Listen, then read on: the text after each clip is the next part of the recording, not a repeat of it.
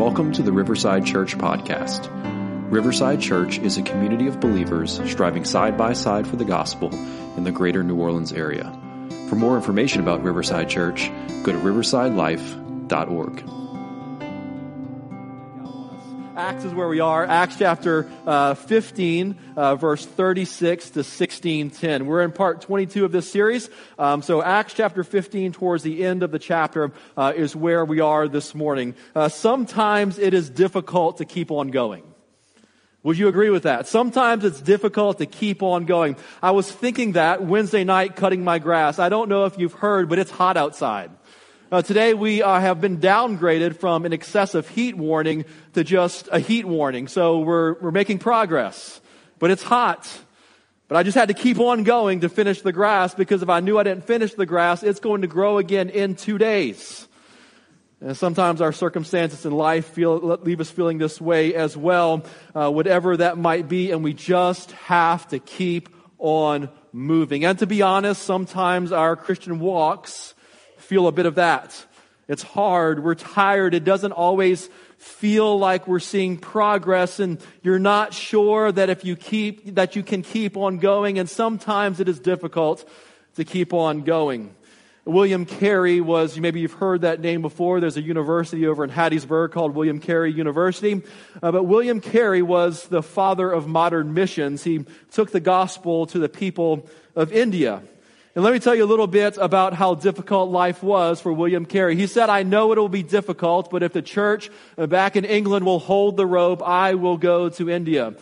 And let me tell you how hard it was for William Carey. Just a few things. For 2 years in India, William Carey got no mail, no communication from outside of where he was. During his first 7 years, he saw no converts. After 19 years of labor, a fire destroyed his precious manuscripts of a multilingual dictionary, a grammar book of some of the languages that he had written, and 10 versions of the Bible that he had worked to translate. Along the way, William Carey lost 2 wives, his first one suffering with mental illness for a very long time. One of his sons died at a young age from dysentery, and he never went home for 41 years. Even before he died, William Carey, because of changes that happened in the mission organization that he helped to found, he had to sever ties with that missionary society. I would imagine at times it was hard for those 41 years for William Carey to keep on moving. But when asked how he did it, here's what William Carey said. He said, "If you give me credit for being a plodder, you will describe me justly.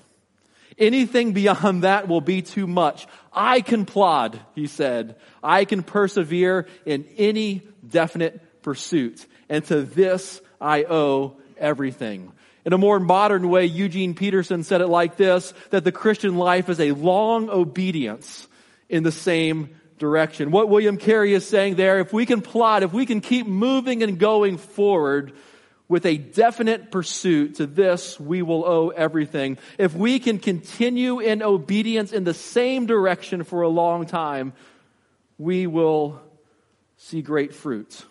Out of all the words to describe the first missionary journey in Acts, easy would not be one of those words. They experienced, Paul did in his first missionary journey, as we've already studied, they experienced great resistance, even from people like magicians all the way to the religious. They were mistreated, they were stoned, and even at one time, Paul was dragged out of a city presumed to be dead. They even had to deal with theological controversy that arose over the use of the Mosaic Law. All the while, doors were opening, people were being saved, churches will be planted. I don't know about you, but I'm thinking, if I'm Paul, that after my first missionary journey, after all I've seen and experienced and see the gospel grow, I'm about ready to write a memoir and spend the rest of my life living by the Mediterranean Sea, enjoying the fruits of my labor and kind of retiring from ministry after that. Maybe taking an occasional speaking engagement to tell people how to grow churches or something like that. But I think I'm going to take a break after that first missionary journey. But that's not what Paul did. He kept plodding along obedience in the same direction. That's what they say. We must keep going. They determined, it says in chapter 15, verse 36, now it's time to return to visit the brothers in all these cities that we've been, to keep on plodding, to keep moving forward with this definite cause of the gospel of Jesus Christ. As we transition into Acts chapter 15, at the end of that chapter there, we see that Paul is resolved to keep going. He's resolved to keep plodding. And here's what I want to challenge us with this morning. If we are resolved to plod along, to keep on going, even when it's hot, even when it's difficult, even when we don't know what lies ahead, if we resolve to keep going, to keep living on mission, what should we expect? What should we expect if we are to keep going in that same direction? I have about 8 things for you this morning. The first thing that I want you to know this morning, not all of them are long, so don't worry about that. The first thing that I want you to know what to expect as we continue to live on mission. If we are to live a life on mission, to keep plodding, to keep going even when it's difficult, the first thing that I want you to know this morning is expect difficulty. Expect difficulty, namely what I want you to see. Before we get into the specifics of this passage, we're going to kind of take a general view of this real quick. Expect difficulty, namely spiritual warfare. What do we expect when the Spirit is moving? What do you expect when you are living sent? You can expect spiritual warfare to distract you and to seek to derail you from plodding along in a fruitful direction. We're going to see that as Paul begins this missionary. He's resolved to keep plodding, Acts 15:36. He's resolved to keep living sent, to keep going. And we should expect difficulty. In fact, Jesus said as much. He said, in this world you will have trouble. Paul will go on to write, we prayed through it this morning in Ephesians chapter 6. He says we are to expect spiritual warfare as we live in this world. And so he says, put on the whole armor of God, this is Ephesians chapter 6, so that we can be strong in the Lord and in the strength of His might in order to stand against the schemes of the devil. Expect difficulty, expect spiritual warfare, expect the evil one to attack, and expect the evil one to attack strategically. The devil, we read in Acts chapter 6, he's a schemer. He knows your weak spots. He knows the hole in the armor, and he will shoot a fiery dart at you to set you ablaze. He's seeking to take you out, especially if you're living sent on mission. Especially if you're plodding in that long obedience in the same direction, he will attack. And he will do it strategically. He's a schemer, a wrestler, a destroyer, and in all of this, he is precise. And if we don't keep a sharp eye out for each other and for ourselves, if we don't have the shield of faith up, then those fiery darts will strike and set us ablaze as individuals, and they can set churches ablaze. They can set missionary endeavors ablaze. One writer writes, the evil one is strategic. And Paul tells us in Ephesians chapter 6 to be aware of the devil's schemes, of his tactics. He's wily, he's subtle, he's devious, and he tries to gain a foothold in our lives. There's all sorts of ways that the devil seeks to gain footholds in our lives. And the Bible goes on to say, therefore we must keep alert. So here's what I want. So expect the scheming. Expect spiritual warfare. Expect wily, subtle, devious, strategic attacks from the devil. So the Bible says if we keep moving, we must stay alert. We must stay alert.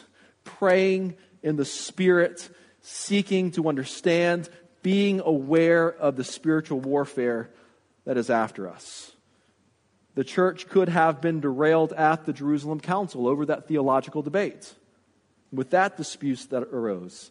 And now, as the missionary journeys go on, the church is threatened by another scheme of the evil one to be derailed by not a theological dispute, but an interpersonal dispute. Interpersonal relationships are about to be attacked. The evil one is scheming. So number one, expect difficulty, namely expect spiritual warfare. Number two, expect unity to be attacked. So expect your spiritual warfare, and particularly watch out for this, that the evil one, the schemer, will shoot fiery darts at interpersonal relationships within the body of Christ. So number two, expect unity to be attacked. Let's go ahead and read it again. So they go to return, verse 37. They're going to go on this second missionary journey. That's where we are, the beginning of that. They're about to take the gospel all the way to Europe, and God's about to move in some mighty ways. In verse 37, now Barnabas, remember the great encourager, wanted to take with them his cousin, John, called Mark. But Paul thought best not to take with them the one who had withdrawn from them in Pamphylia and had not gone with them to do the work. And there arose, here it is, a sharp disagreement, so that they separated from each other. Barnabas took Mark with him and sailed away to Cyprus, but Paul chose Silas and departed, having been committed by the brothers to the grace of the Lord, and he went through Syria, Cilicia, strengthening the churches. One place that the schemer loves to attack is unity. Here's what the Bible says about unity. Listen to some of these Bible verses. How good and pleasant it is when God's people live together in unity. You're going to see why the evil one wants to attack unity. Finally, brothers and sisters, rejoice. Strive for full restoration. Encourage one another. Be of one mind. Live at peace. And the God of love and peace will be with you. So the presence of God among us as we live in peace. Paul writes, make my joy complete by being like-minded, having the same love, of one spirit and one mind. Again, the Bible says, live in harmony with one another. Do not be proud, but be willing to associate with people of low position. Do not be conceited. The Bible also says, make every effort to keep the unity of the Spirit through the bond of peace. If it is all possible, the Bible says, as far as it depends on you, live at peace with everyone. So you're starting to see, this is why the evil one, the schemer with spiritual warfare, would love to attack the unity of God's people and destroy interpersonal relationships. Why is unity so crucial? One, here's the purpose, so that, where's this unity? So that the world may know that you sent me and love them even as you love me. Do you think the evil one might want to shoot a fiery dart between people and burn the whole house down? Absolutely. And Jesus prays as much, that they would be one so that the world will know that you sent me. So what is this rub here at the end of chapter 15 in Acts? We need to understand this because this is not an outright moral failure. This is not a theological dispute. That's not at all what's going on. This disagreement really is concerning the wisdom of who will go on this journey. Barnabas wants to take his cousin John Mark, and Paul thinks it is best. So this is a matter of what is best, not to take him. Paul thinks it's not best. Why? You heard his problem here. John Mark abandoned us in Pamphylia. Now we don't know the reason that John Mark abandoned him for sure, but we know he did. And that did not sit well with the Apostle Paul. He was not happy about the fact that John Mark left them mid-first missionary journey. Now what happened? Did he get sick? Did John Mark get homesick? His mother was Mary, not the mother of Jesus, but Mary, where the church gathered and had the great home in Jerusalem that was probably the base of operation for the early apostles. It was where they were praying when Peter was released from prison, you remember? And he goes knocking at the door and they say, his angel is here. No, God has released him from prison just as you have prayed. Failure, sort of ministerial failure. He just wasn't cut out for the job that Paul thought he needed on that journey. Paul isn't questioning his faith or even usefulness in the Christian world or for the church, but he doesn't think he's best for this mission. And so they disagree. And the Bible says this wasn't a light disagreement. This was a sharp disagreement. This was putting a dividing wall between Paul and Barnabas. And Barnabas thought it was best to take John Mark, maybe because he was family. It was his cousin. I don't know. But it was likely the character of Barnabas. I love Barnabas. He was an encourager. He was the one we read about all throughout Acts, that he was generous in selling a field for the church and giving all the proceeds to the church. He was there to welcome Paul and to vouch for his conversion when he went to the apostles in Jerusalem. He said, I know what Paul did, but Barnabas, the encourager, said, this is true. He has been converted. And he commends Paul to the apostles. That's what the person who Barnabas was. It was Barnabas that they sent down to Antioch to confirm that the Spirit of God truly had fallen upon the Gentiles. And Barnabas says, yes, I see the grace of God here. He was a wonderful encourager.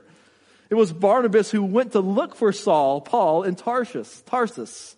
He was an encourager, a cheerleader, a humble servant who had no problem putting Paul forward, knowing that he would be effective for the spread of the gospel. And so it was likely that at the very least, Barnabas wanted to give John Mark another chance. Give him another chance. I think we saw a good picture of this. It feels like 3 months ago, but Monday night. For like 30 for this whole College World Series. He's doing terrible. The night before, he committed a couple errors that really, you could argue, set the tone for the game. It was so bad that people on Twitter and social media are saying, what is this guy doing? Not thinking like this dude has been the shortstop for the number one team in the nation for the entire season. But the tide had turned on them. They were not happy with his performance. And were you listening to the crowd with what happened as he stepped to the plate for the first time in that last game? Did you hear it?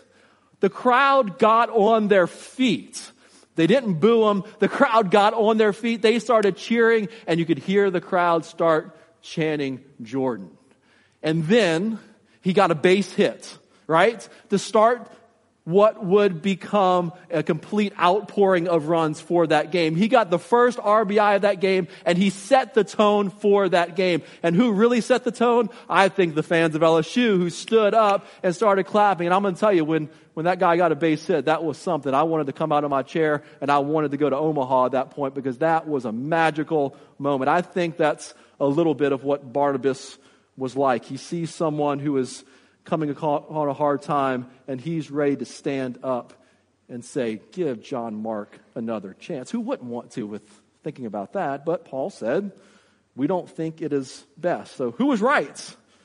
Paul or Barnabas? I'm not sure who was right. Maybe they were both right, it seems like. We want to take sides and see who was right. But I think in both of this, that they stayed on mission. That there was an arrow, a fiery dart that was shot by. They put up the shield of faith.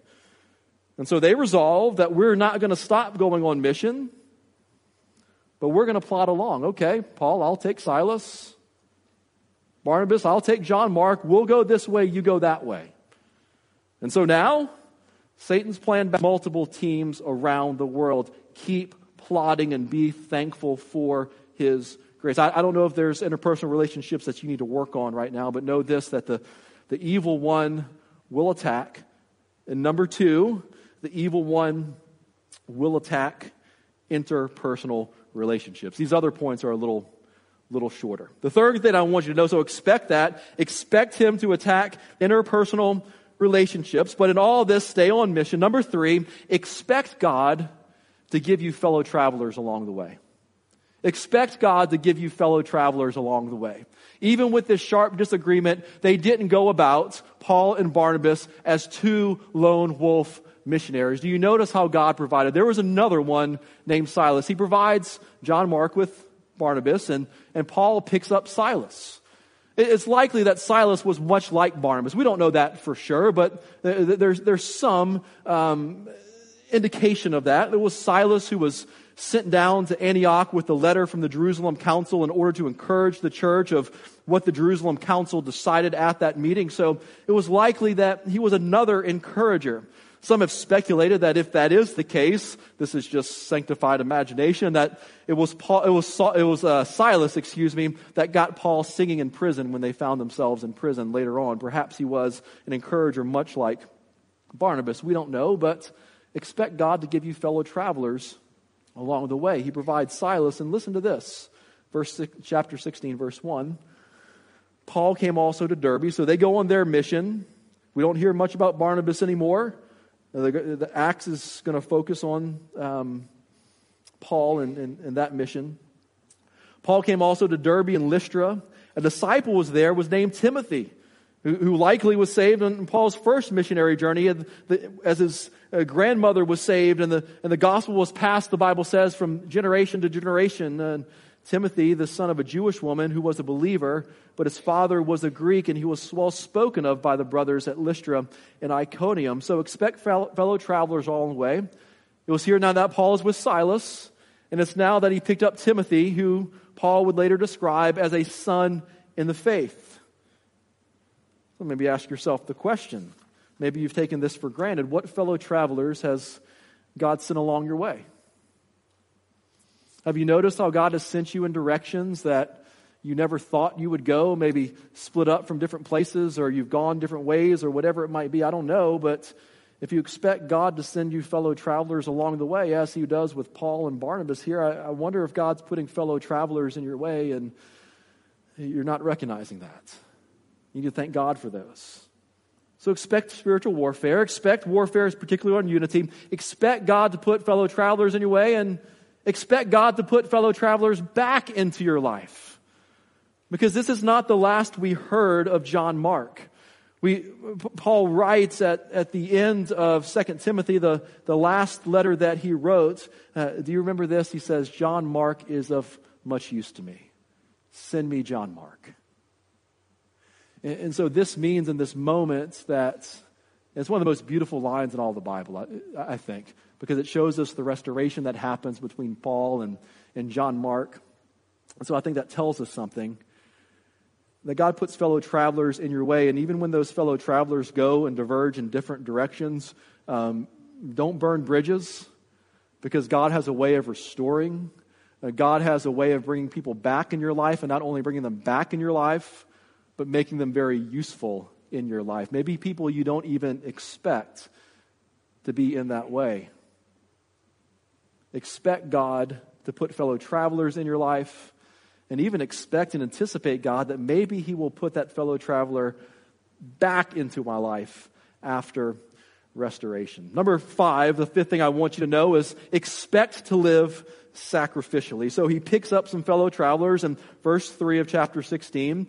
Paul wanted Timothy to accompany him, and he took him and circumcised him because of the Jews who were in those places, for they all knew that his father was Greek. And as they went on their way through the cities, they delivered to them for observance the decisions that had been reached by the apostles and elders who were in Jerusalem. So the churches were strengthened in faith and increased in numbers daily. Those are the fifth thing that I want you to know. As the enemy attacks, he attacks relationships, but he gives you relationships, and he restores relationships. As the fifth thing is expect to live sacrificially. And here's what I mean by that. What happens with Timothy, Paul decides to circumcise Timothy as they go on this missionary journey. The first thing I'm thinking of, didn't Paul read Acts chapter 15 that you do not have to be circumcised in order to be saved? Is he undoing the very things that happened at the Jerusalem council? No. What's going on here is Paul's not saying, Timothy, you must do this to be truly saved, but we are going into Jewish areas, and it would be best, just as it was best for John Mark not to come with me, it would be best for you to go through this ceremonial rite in order that we might not be a stumbling block to the Jews. And so if we're going to plod along and we're expecting all of these things, something else we need to expect is to live sacrificially. Here's what I mean. We must find ways to tear down walls and not build unnecessary walls. We must find ways to put our preferences away, not in the case of orthodoxy. I'm not saying change the truth, but things that are merely preference, to not major on the preferences so that people might know the gospel. And this means when you live sent, you will find yourself needing to lay aside personal preferences in order to win people. It means it'll be costly. It will cost you time. It'll cost you exhaustion. It will cost you money. But keep on plodding sacrificially because it is worth it. When I think of living sacrificially, I think of a time we were in Southeast Asia. Me and my wife were there together, but on separate mission teams at that time. This was before we were married. And they came upon a village where some people invited them into their house, and they were going to give them something to eat. And what they offered them was this, how she describes this gray lump of flesh of some sort that came from a cupboard. And so they bring this lump of flesh out and they cut it off and cut a piece out and let them eat it. And it turns out it was a cured pig liver. And so sometimes we have to eat things like pig liver, things that we would prefer not to eat, in order that we might not be a stumbling block for the gospel. Expect to live sacrificially. Number 6, expect the Spirit of Jesus to lead you. You notice as they go on, we'll talk about more of this next week, they went through several regions, and the Bible says that they were forbidden by the Holy Spirit to speak the word in Asia. And then it goes on to say that they attempted to go to another direction, but the Spirit of Jesus did not allow them. Not only do we expect to live sacrificially, we need to expect the Spirit of Jesus to lead us. Now, how did the Spirit restrain them? The Bible doesn't tell us here. The same way it doesn't tell us why John Mark particularly abandoned the mission. We don't know. But we know the Spirit was guiding. The Spirit stopped them from preaching at that place, stopped them from going in that other direction. Was it through the removal of peace? Maybe. Maybe they just felt uneasy about it. Maybe. That's how God often directs our day-to-day lives. Or it's possibly that it was through these circumstances, or maybe there was a transportation problem or an illness, something that had happened to them that caused them to say, we are not to go that way. Some speculate it was an illness, because we read, this is just a little fun side note, that Luke begins to write. Look at Acts 16, verse 10. Maybe you want to circle this. He says, when Paul had seen a vision, immediately we sought to go into Macedonia. So this is where Luke is now firsthand on this mission now, where he's just been recording before. He's firsthand now in Acts 16:10. So some think Luke is a physician, so maybe that's where Luke comes along because some illness prevented them from going. So Luke, the physician, comes along. I don't know. That's other sanctified imagination. Either way, the Spirit led them to go in a certain direction. So what does this mean? That means when we wake up every morning, we need to be asking God's Spirit, where are you leading? Who are you calling me to go to? If we live on mission, we have to expect for the Holy Spirit to guide us and then to listen where He guides us. The final 2 things. This is a quote from William Carey. So we've seen 6 things. You're following along, right? Spiritual warfare, unity, fellow travelers. Fellow travelers come back in sacrificially. We see the Spirit of Jesus lead us. In the late 18th century, we started with William Carey, we're going to finish with him. He preached what would ultimately be an incredibly influential sermon in which he challenged his hearers. Here's what he says. So we've been talking about expectations, right, of plotters, right? Here's what he says. Expect great things from God and to attempt great things for God. That's our final 2 points. Expect great things from God and attempt great things for God. Carey's challenge was aimed at rousing the church of his day from its complacency, at least in regards to foreign missions. He saw it, the fact that Christians were not attempting great things for God indicated that they were not expecting Him to do great things in and through them. They well may have known that God was able to do far more abundantly than all they asked or thought, but they were obviously not expecting that He would actually do so in a point of fact. Their actions, or more accurately, their lack of actions, show that they believed that they were living in a day of small things. And that is why Carey's sermon challenged them to think bigger and to expect more from God. He knew that if and when they did, they would begin to step out in faith and take risks for the cause of Jesus Christ and to keep plodding along. Carey said that if we are to keep plodding along, and I think this is biblical, that we ought to not only expect all of these 6 things that we listed, we also must expect God to do great things. That must be an expectation, not only that it would lead roots of the resurrection, and He's raising people now, and for those of us who in Christ, we are a new creation, and we are driving to the day when all things will be made new. We are plodding in a definite direction. We're going somewhere. And along the way, there's a lot that we need to expect and ready ourselves for. But perhaps in everything, we need to expect God to do great things. And therefore, final point, we expect God to do great things. We must attempt great things, driven by that resurrected Christ.